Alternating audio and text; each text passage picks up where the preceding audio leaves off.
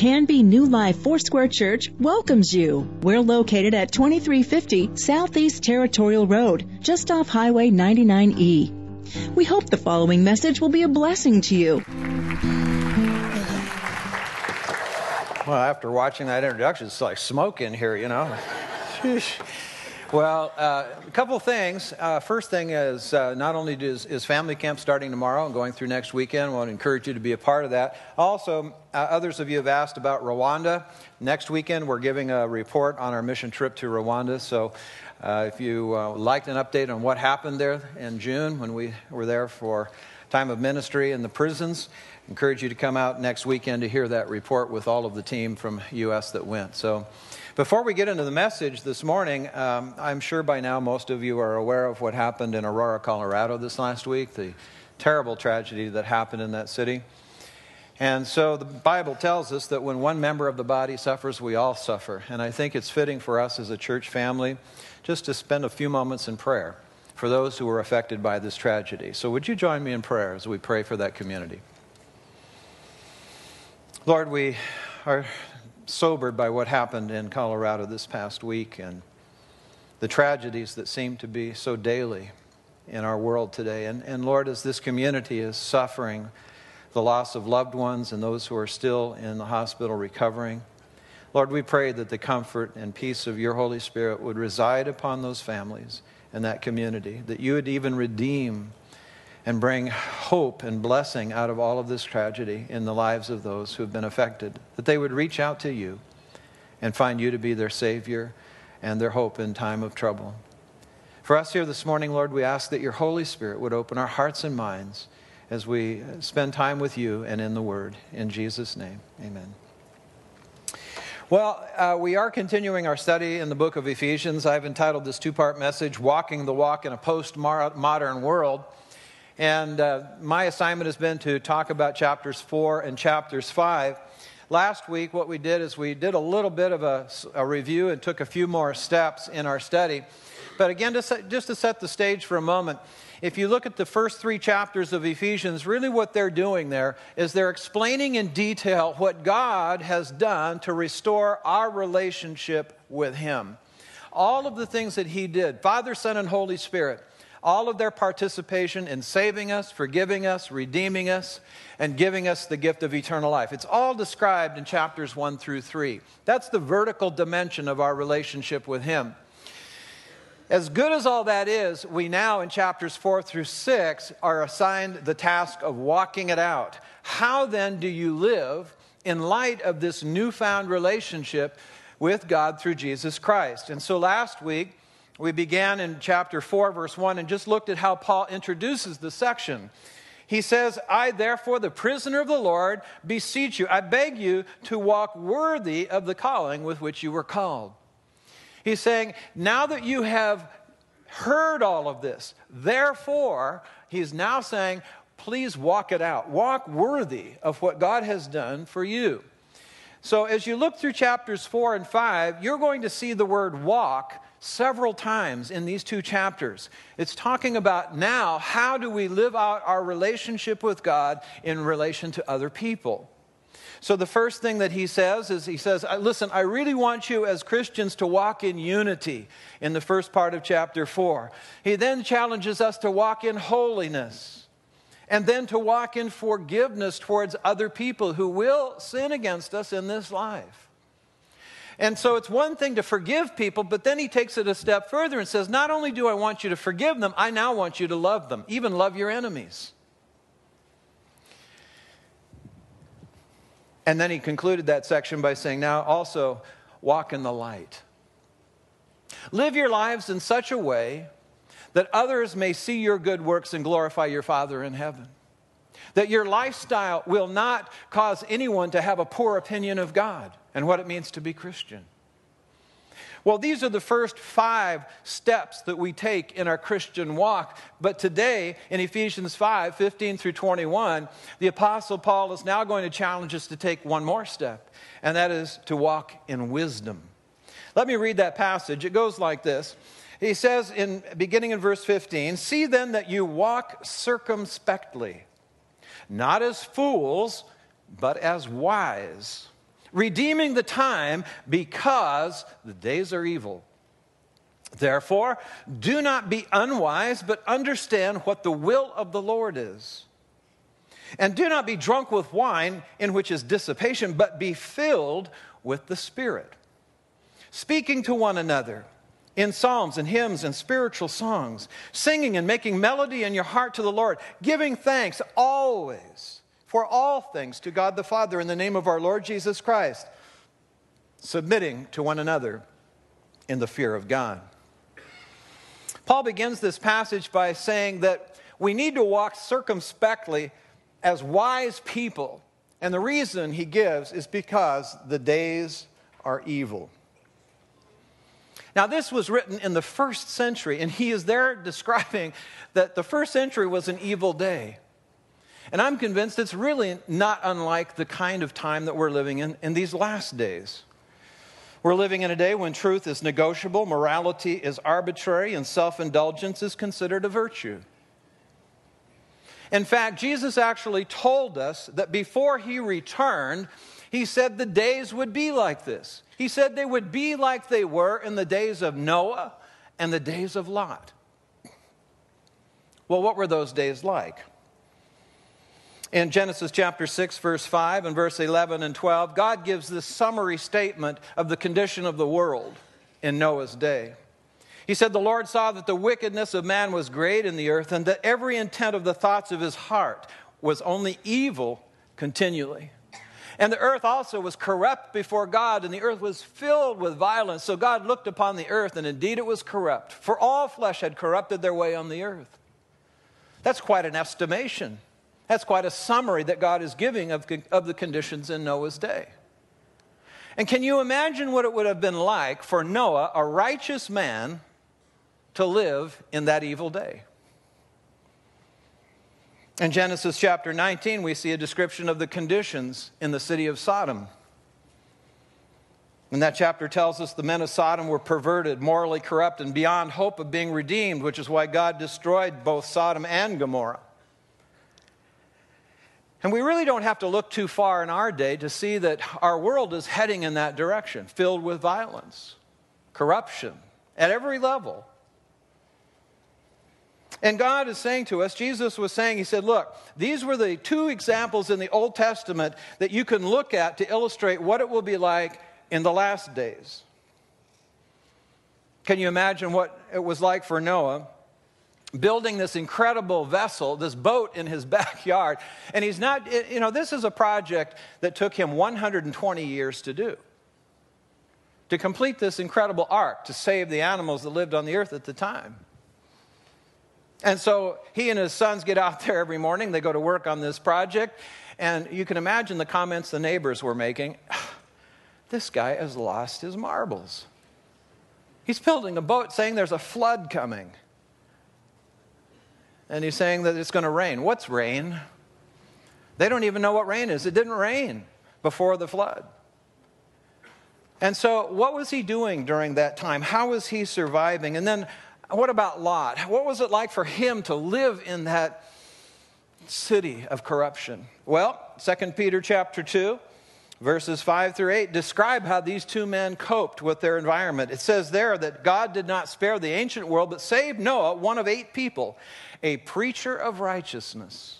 I want to stop there for just a moment because as people were going by and mocking and, he's the laughing stock of the community, what's Noah doing? He's saying judgment's coming. Repent.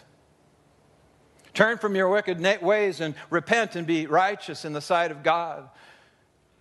He's a preacher of righteousness for 120 years, warning people of what's coming. And so the flood came upon the world of the ungodly, and God also turned the cities of Sodom and Gomorrah into ashes. He condemned them to destruction, making them an example to those who afterward would live ungodly. And he delivered righteous Lot, who was oppressed by the filthy conduct of the wicked. For that righteous man dwelling among them tormented his righteous soul from day to day, seeing and hearing their lawless deeds. He was oppressed, he was tormented, living in his evil day. God delivered Lot. He delivered Lot, his 2 daughters, and his wife. They escaped the city. Actually, the angels had to drag them out of the city. Lot's wife didn't make it very far before she turned back and looked and became a pillar of salt. She died. Only 3 people made it.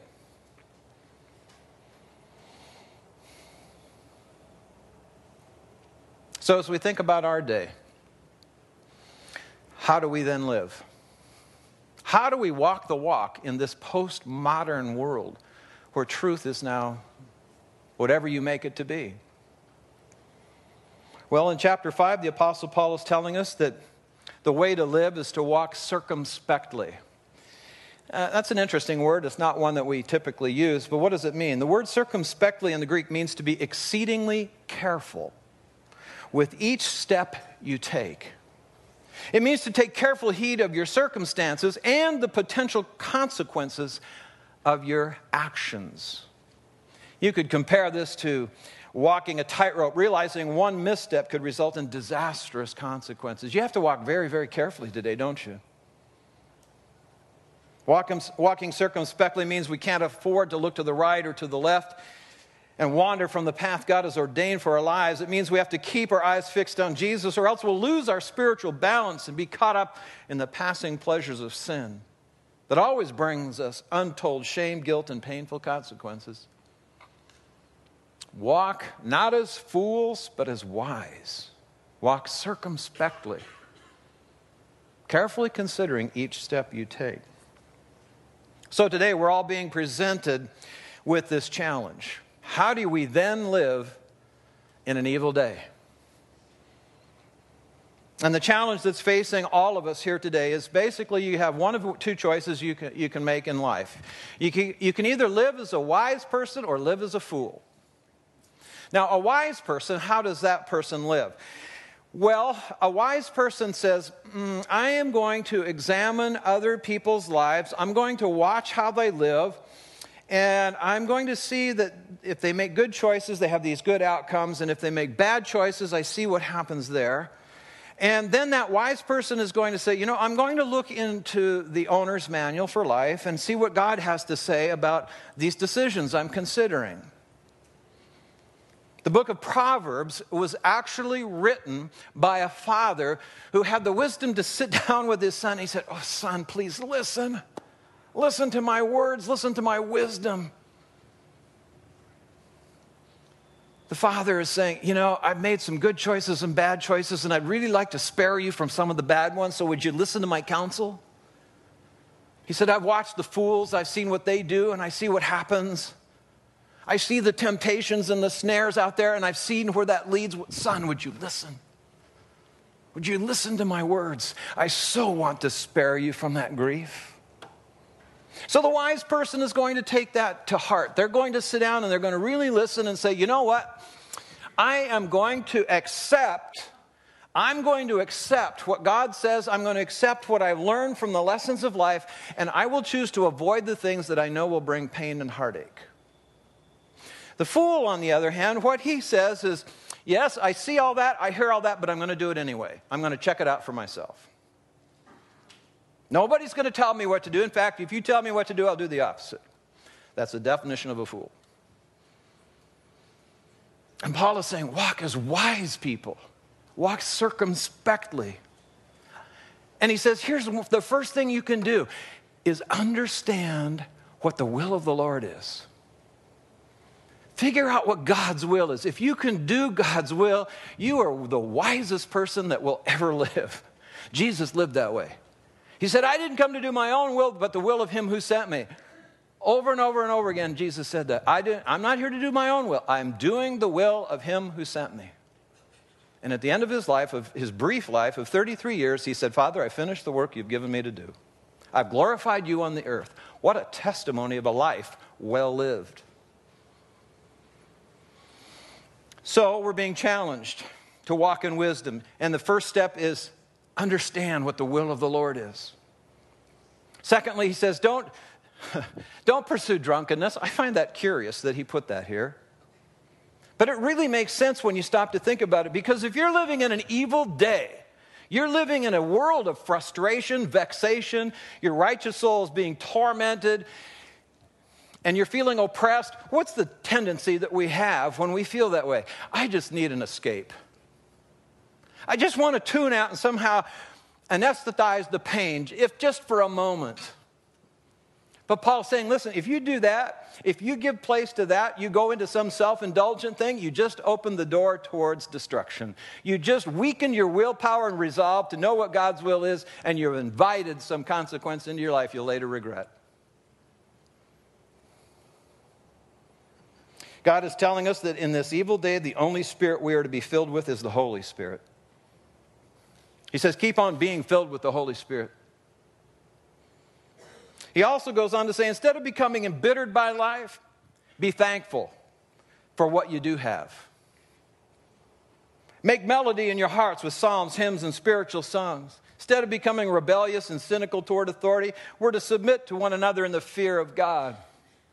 Boy, it's so easy to become cynical today, isn't it? You look around at the leadership of the world and the countries, and we think, oh boy, they're not bright hope on that horizon. It's easy to become cynical. It's easy to become rebellious, unsubmitted, anarchy. Paul says, don't go there. Be humble, be submitted, be wise. Figure out what God's will is for your life. That's just the introduction. Paul is just now warming up in his message. So am I.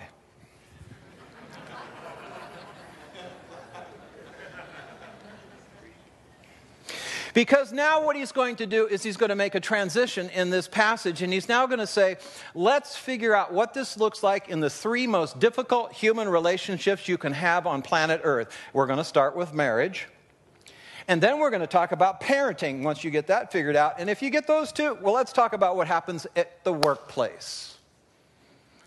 He talks about slaves and masters, employers and employees in chapter 6. Well, I won't bring all of that to you. I'm just going to talk about one this morning, and that's marriage. How do you walk in wisdom in marriage? And that, by the way, is the first relationship he addresses. And why? Because it is the most difficult of the three. There is no other more intimate relationship on planet Earth than the relationship between a husband and wife in marriage.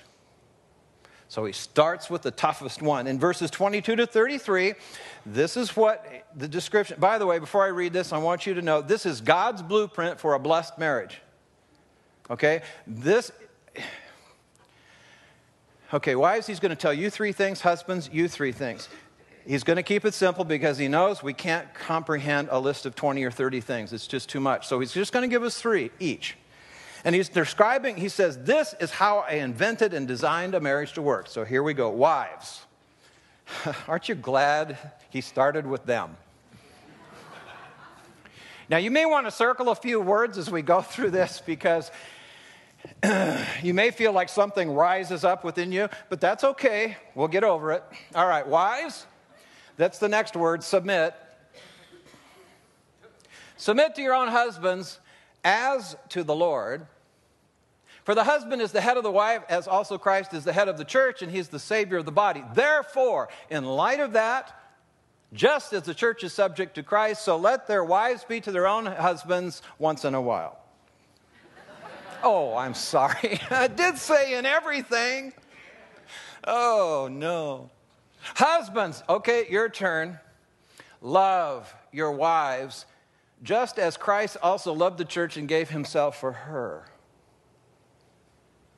that he might sanctify and cleanse her with the washing of water by the word, that he might present her to himself a glorious church, not having spot or wrinkle or any such things, but that she should be holy and without blemish. So husbands ought to love their own wives as their own bodies. He who loves his wife loves himself. For no one ever has ever hated his own flesh, but nourishes and cherishes it. You might want to circle those two words, guys. Just as the Lord does the church. For we are members of his body, of his flesh, and of his bones. For this reason, a man shall leave his father and mother and be joined to his wife, and the two shall become one flesh. He's quoting from Genesis 2. That's where a marriage was invented. And God's statement back then is the purpose and design of marriage is that two become one. And I don't just mean physically, I mean body, soul, and spirit. One. That's the blueprint. This is a great mystery, he says, but I speak concerning Christ and the church. Nevertheless, let each one of you in particular so love his own wife as himself, and let the wife see that she respects her husband. Okay, boy, aren't you glad you came to church? Here we go. Well, this is the blueprint. And what God is going to do here is he's helping us to try to comprehend something that's really difficult and subjective at times. And what he's going to do is he's going to give us a physical object lesson to explain how this thing works. And he's using the human body as the analogy, as the model. And so let's take a moment and think about how God has designed the body to function. And as we think of the body, we're now describing the function and role of a wife. First of all, the rather most obvious thing here is that the body supports and upholds the head. That makes sense. I have a head, I have a physical body. What is my body doing right now? Well, the head is connected to the body, and the body is supporting and upholding the head. Pretty basic. God says that's the way I designed the wife to function in the marriage relationship. She supports her husband. Number two, the body senses things the head doesn't. Okay, so the body is aware of hunger. It even makes noise when it's hungry. The body is aware of its immediate surroundings. If the body bumps into something, if the body gets injured, the body is aware of some things. It sends nerve impulses up to the brain and it says, we got a problem down here. The body communicates its needs with the head. The body is aware of its immediate surroundings. The body submits to the instructions of the head. So if I am going to tell my left hand to rise upward and hold it there, then my body, I've never seen this happen where my body all of a sudden says, well, let's talk about this. I'm not so sure I feel like that right now. No, it does what my brain tells it to do. There's no argument, there's no debate.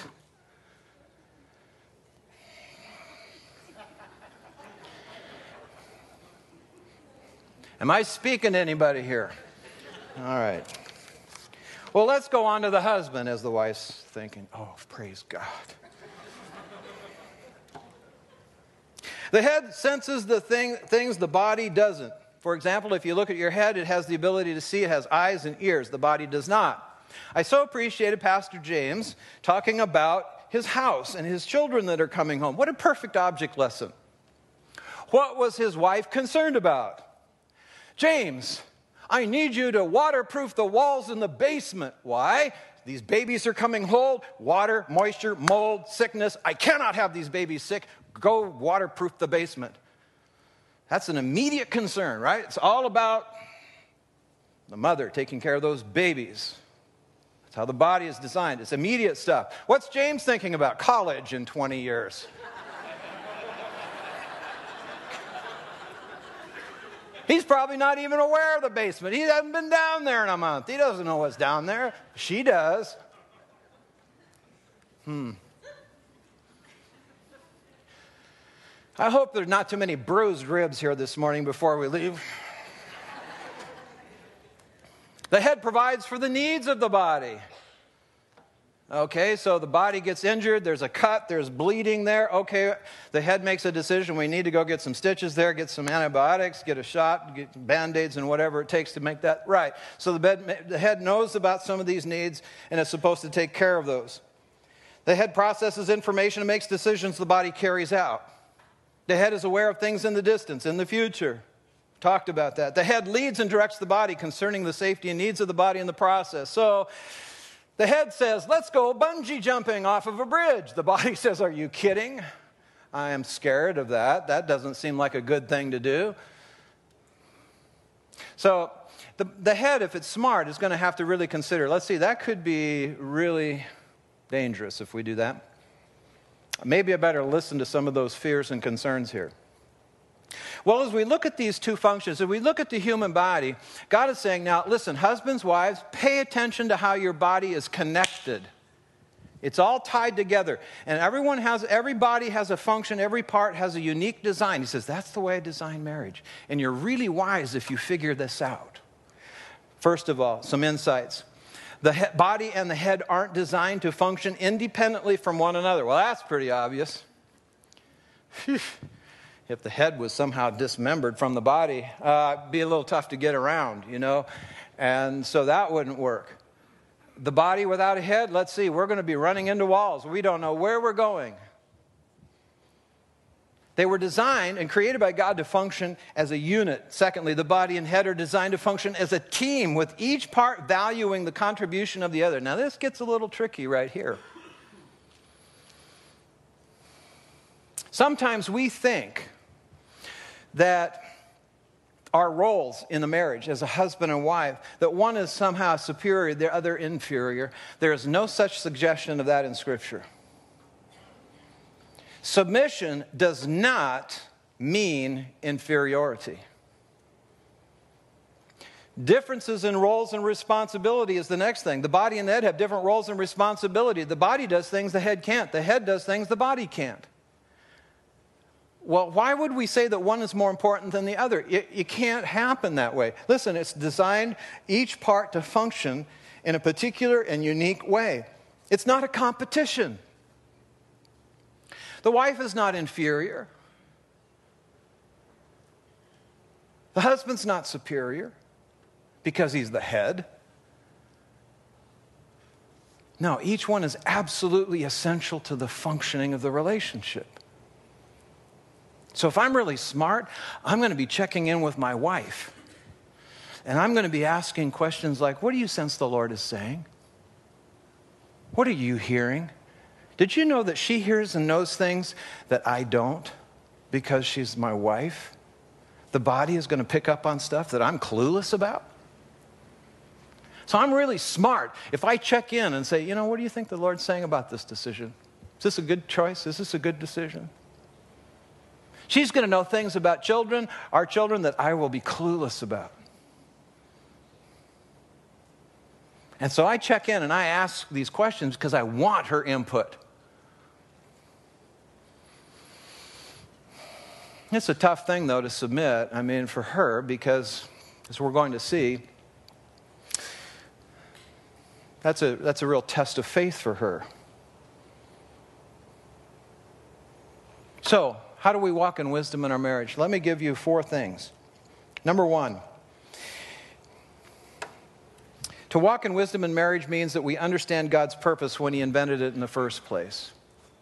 One of the things that Kathy and I enjoy doing is spending time with young couples who are wanting to get married. They're in premarital counseling, and we require that here at this church. Nobody gets married here until they have gone through at least 6 weeks of premarital counseling. We want to make sure that they're ready and they're prepared and they know what they're getting into. So the first thing that I make sure to mention to the men who come in and we talk, and I say, now listen, the reason God invented marriage is because, number 1, He said it is not good for man to be alone. Let me try to explain what I think God is saying there. First of all, we're built for a relationship, not only with God, but with each other. And He knew that we as men needed a helper that was comparable to us. So He invented woman. And He brought the two together, Adam and wife. He says, now you two become one. You become one. But this next thing that I share with them causes them some pause because they never imagined that God had this in mind. And that is this, that God's purpose in marriage was to conform us to Christ's image through the conviction we bring to one another. You see, as a single person, I actually knew this. I actually knew this when I was about 18. I realized I needed to get married. And the reason I knew this is because I was keenly aware of the fact that I could keep everybody in my life at just the appropriate distance. I only let people get just as close as I wanted to, and I was making sure to project the image that I wanted them to see. And even more concerning is I would even do that with God. I said, God, you can mess with this stuff, but this is off limits over here. And I realized that I could keep everybody at a safe distance and they wouldn't get too close to me. And so we got married.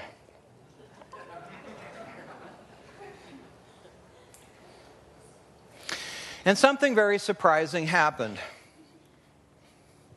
All of a sudden, I realized that now someone had invaded my space. And I couldn't get away with anything anymore. See, as a single person, I could throw my dirty clothes on the floor and they might stay there all week.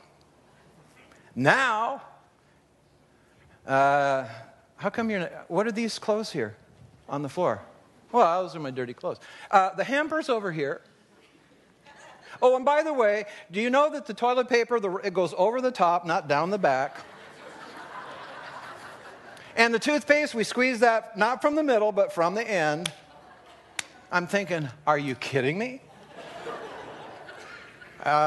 This wasn't in the marriage manual. I didn't read this part. Where does that come in? So all of a sudden, all these things that I could get away with before, not so much anymore.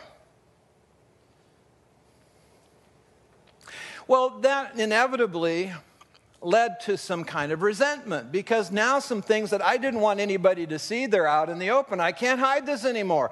And so number 3, I had to learn that my wife was not the enemy. But she was now, listen, I call her the scalpel.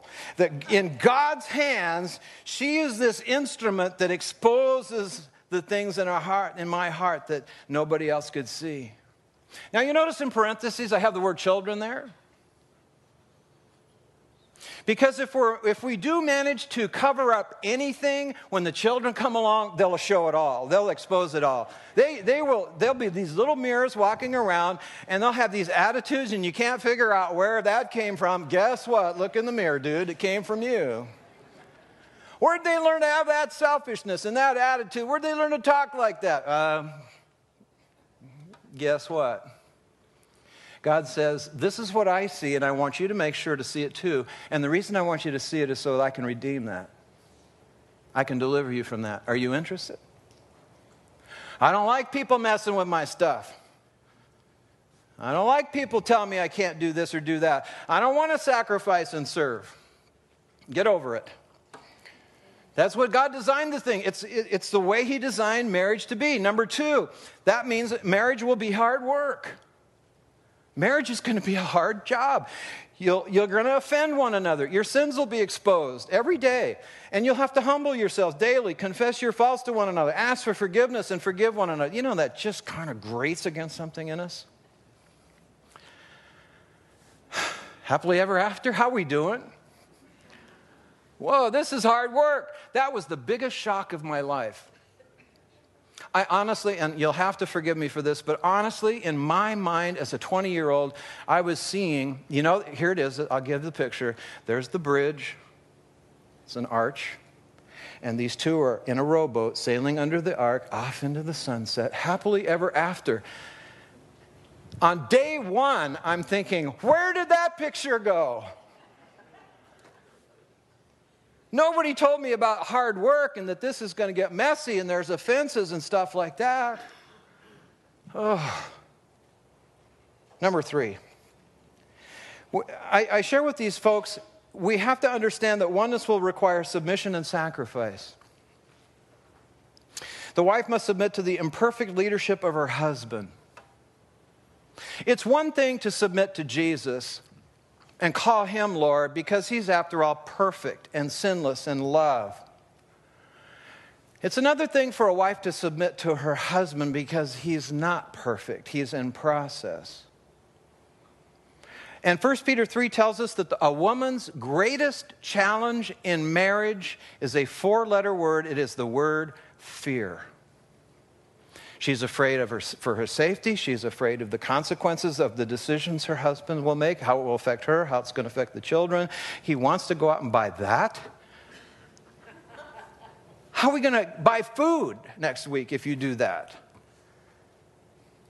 Fear is the biggest challenge a wife is going to experience in a relationship. It's going to be hard to submit,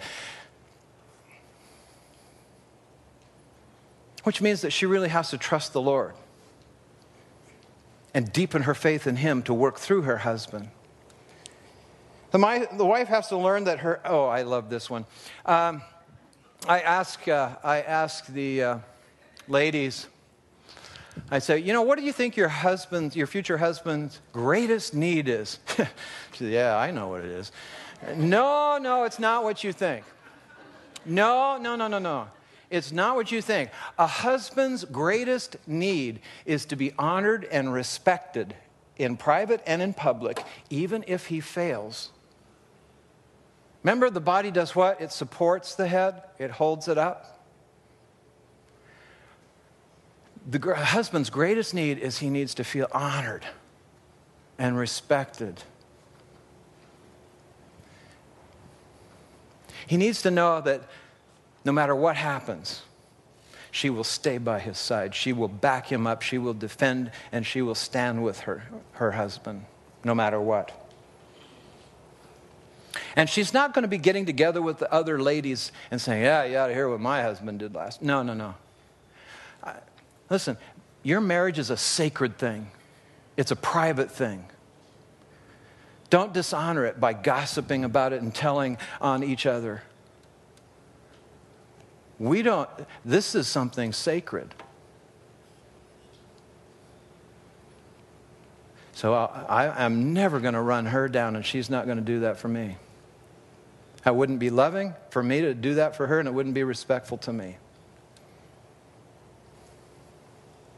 The wife must allow her faith in God to be greater than her fears and her husband's failures. The example that is given in 1 Peter 3 is Sarah. Sarah had a tough assignment. Abraham, not the sharpest knife in the drawer, that guy.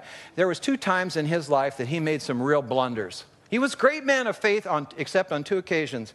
He moved down there to Egypt, and he told his wife, Sarah, he said, now, Sarah, listen, I want you to pretend that you're my sister and not my wife. Because if Pharaoh sees you, you're a beautiful woman, and if he knows that you're married to me, he'll probably kill me so he can have you. So just tell him that you're my sister so it will go well with me. What a dumb thing to suggest. But the Bible does not record a single word of argument that she had with him. She submitted, even calling him Lord. She ended up in Pharaoh's household. That's a consequence. That was something that that was a scary moment. But here's the upside of the story. On both occasions when Abraham did this, once with Pharaoh, once with Abimelech, both times that king found out, God revealed to that king what Abraham had done. The king rebuked Abraham and said, what in the world were you thinking?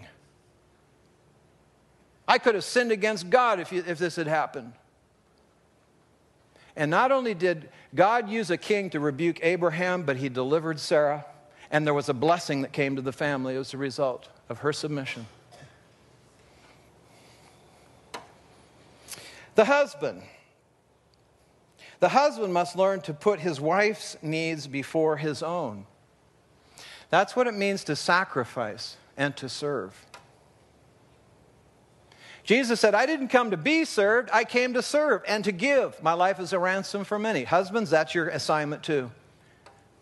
So your wife's needs, more important than yours.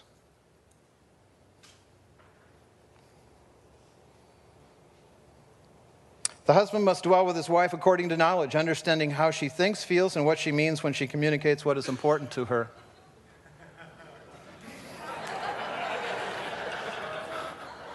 Oh, there's some chuckling in here, is there? Okay, I'm going to tell you what I've learned from 40 years of experience, and it took me 10 years to figure this out. See, I asked the young men the same question. I asked him, I said, what do you think your wife's greatest need is? And you know what he normally thinks? Okay, I got to go out and get a job, get a house, get a car, get all the nice stuff, and then she'll be happy. Let me just clue you in, guys, that is not on her list. She doesn't want what you can do for her. She wants you. And here's how she wants you. She wants you to sit down on the couch and no remote. And she wants to talk and have you listen. and not stare out in the out the window off somewhere else. She wants you to be all there, attentive, listening, and hearing her heart. Her deepest needs and feelings. And I will confess this to you that as a husband, I have struggled with this. And it's only been in the last 10 years that I figured out how to ask a really important question. She'll go on and talk and I'm being barraged with stuff. And I'm thinking, okay, can I ask one question here before you go on? Are you wanting me to fix something? Or do you need me to be a good listener right now? And she'll say, I just need you to listen. I just need I need to hear myself talk and hear myself think, and I just need you to be listening and all there for me. Okay, I got that. I won't fix anything. What happens is if I try to solve a problem she's not asking me to fix, it only makes her madder. But you see, I'm the head. I'm trying to solve problems. The body's talking to me, and I'm thinking, okay, I'm on. I'm in. Tell me, I'm ready to go. No, just listen. Oh. Are you kidding me? Oh, hey, guys, one more step. Not only does she want you to listen, she wants to hear your heart too. How do you feel? What do you think? Oh, I haven't had a feeling in a week. What are you telling me?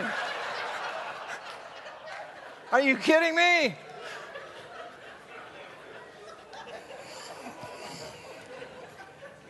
I'm having way too much fun here.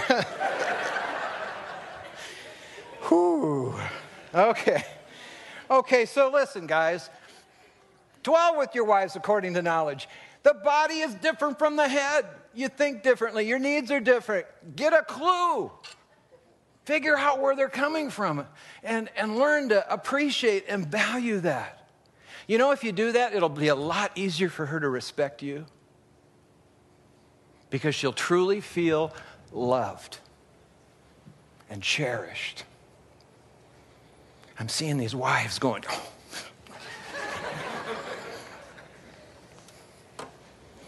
Here's the last one. The husband must learn that his wife needs to feel that she is the most important person in his life and that she is loved above all else, including hobbies and private pursuits. She needs to know that she has no rival. No rivals.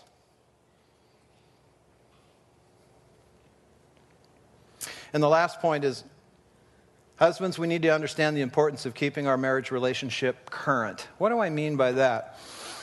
Listen, I hate to say this, but look, every day, every week, we're going to mess up. We're going to offend each other. We're going to say things and, we're going to be misunderstood, misinterpreted. Offenses are just a part of the deal. But I don't know any other way how a marriage can succeed without these two things: honesty, humility, and confession of one's faults. It's not optional. We got to be 100% accountable for our stuff. Don't worry, God will deal with their stuff. You take care of your stuff. Where you've been wrong, admit it, humble yourself, confess it, own up to it. Way better off. Secondly, asking and receiving forgiveness for every offense is essential. This is God's blueprint. This is how he shapes us and conforms us to the image of Christ is through this. Now, you've been very patient listening to me share all these great insights from Ephesians, but listen, I know that pictures last longer, so I'm going to do this in picture form. A picture means more than 1,000 words. And so here we have this happy couple. There they are on the highway of life. They just said, I do. They're madly in love, and they think, yippee. I am just going to have so much fun. And so there they are. They're going down the highway of life, two becoming one, converging off in the distance, and they're pursuing God. But then something terrible begins to happen on day one of the marriage. They never saw this coming, but offenses show up. This guy's a slob. She doesn't cook like my mom. Guys, don't ever say that. That is verboten. That's anathema. Don't ever compare her to your mother. I will run the other way if I'm in your company and you say something like that. I'm out of there. So offenses, these happen. They come up.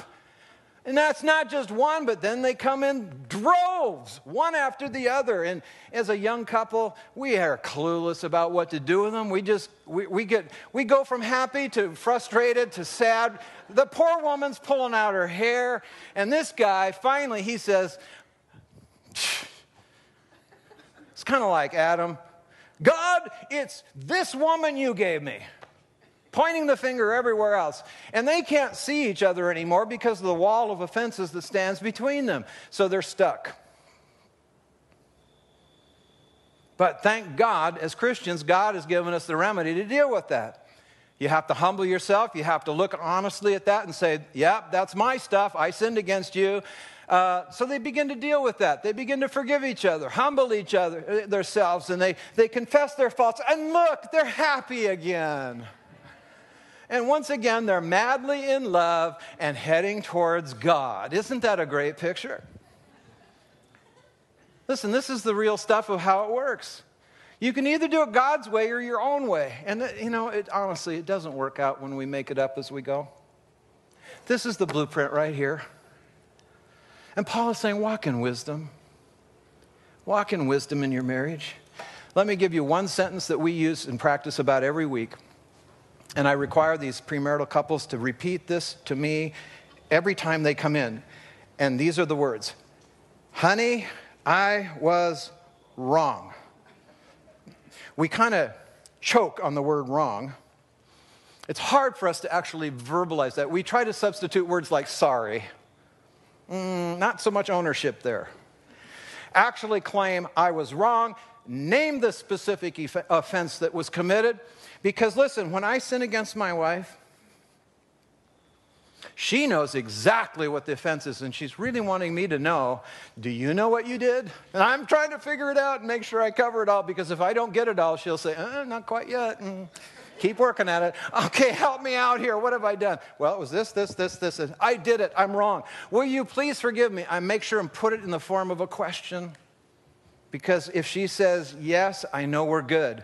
The brick has been removed, and we're keeping our relationship account current. We don't have a relationship debt. The last thing I want to say is this. I read the signs every day of anything that has disrupted our oneness, and I aggressively pursue the problem until I find out the root cause. I can walk into our house, and she can be in the other end of the house, and I've learned after nearly 40 years, there's something in the atmosphere. Something happened, and so I say, okay, how was your day? I'm checking with the body here. I can tell by your body language, who did you talk to? What happened today? And I pursue it until I figure it out. And then, guys, let me give you this clue. The best thing you can ever do to your wife is at the end of it all say, honey, can I pray for you? Oh, my gosh, you will have points that will last the rest of the week. Because she wants you to be the spiritual head that covers her and prays for her and supports her in this relationship. She wants to know that I care. I nourish, I cherish, I love sacrificially. That's the blueprint. That's the way God's designed this thing to work.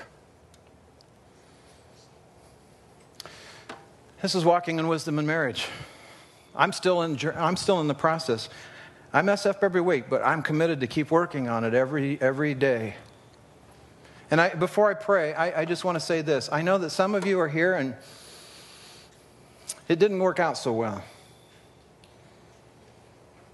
For whatever reason, but I want to say this, God knows.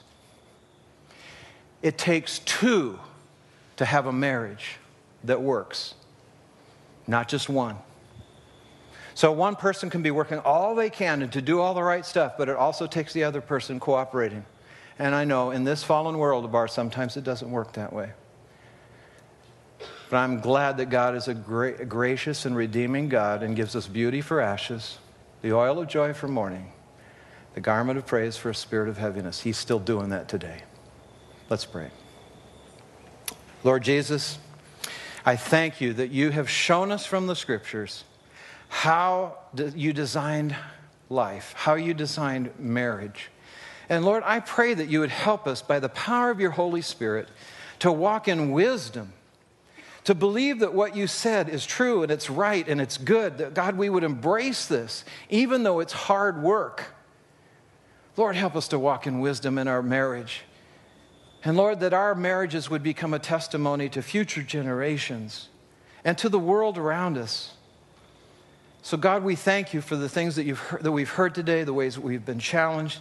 And Lord, I just pray for every marriage here today that's represented in this room, that God, you would just encourage each one and help us to keep pressing on to becoming not only one with you, but with each other.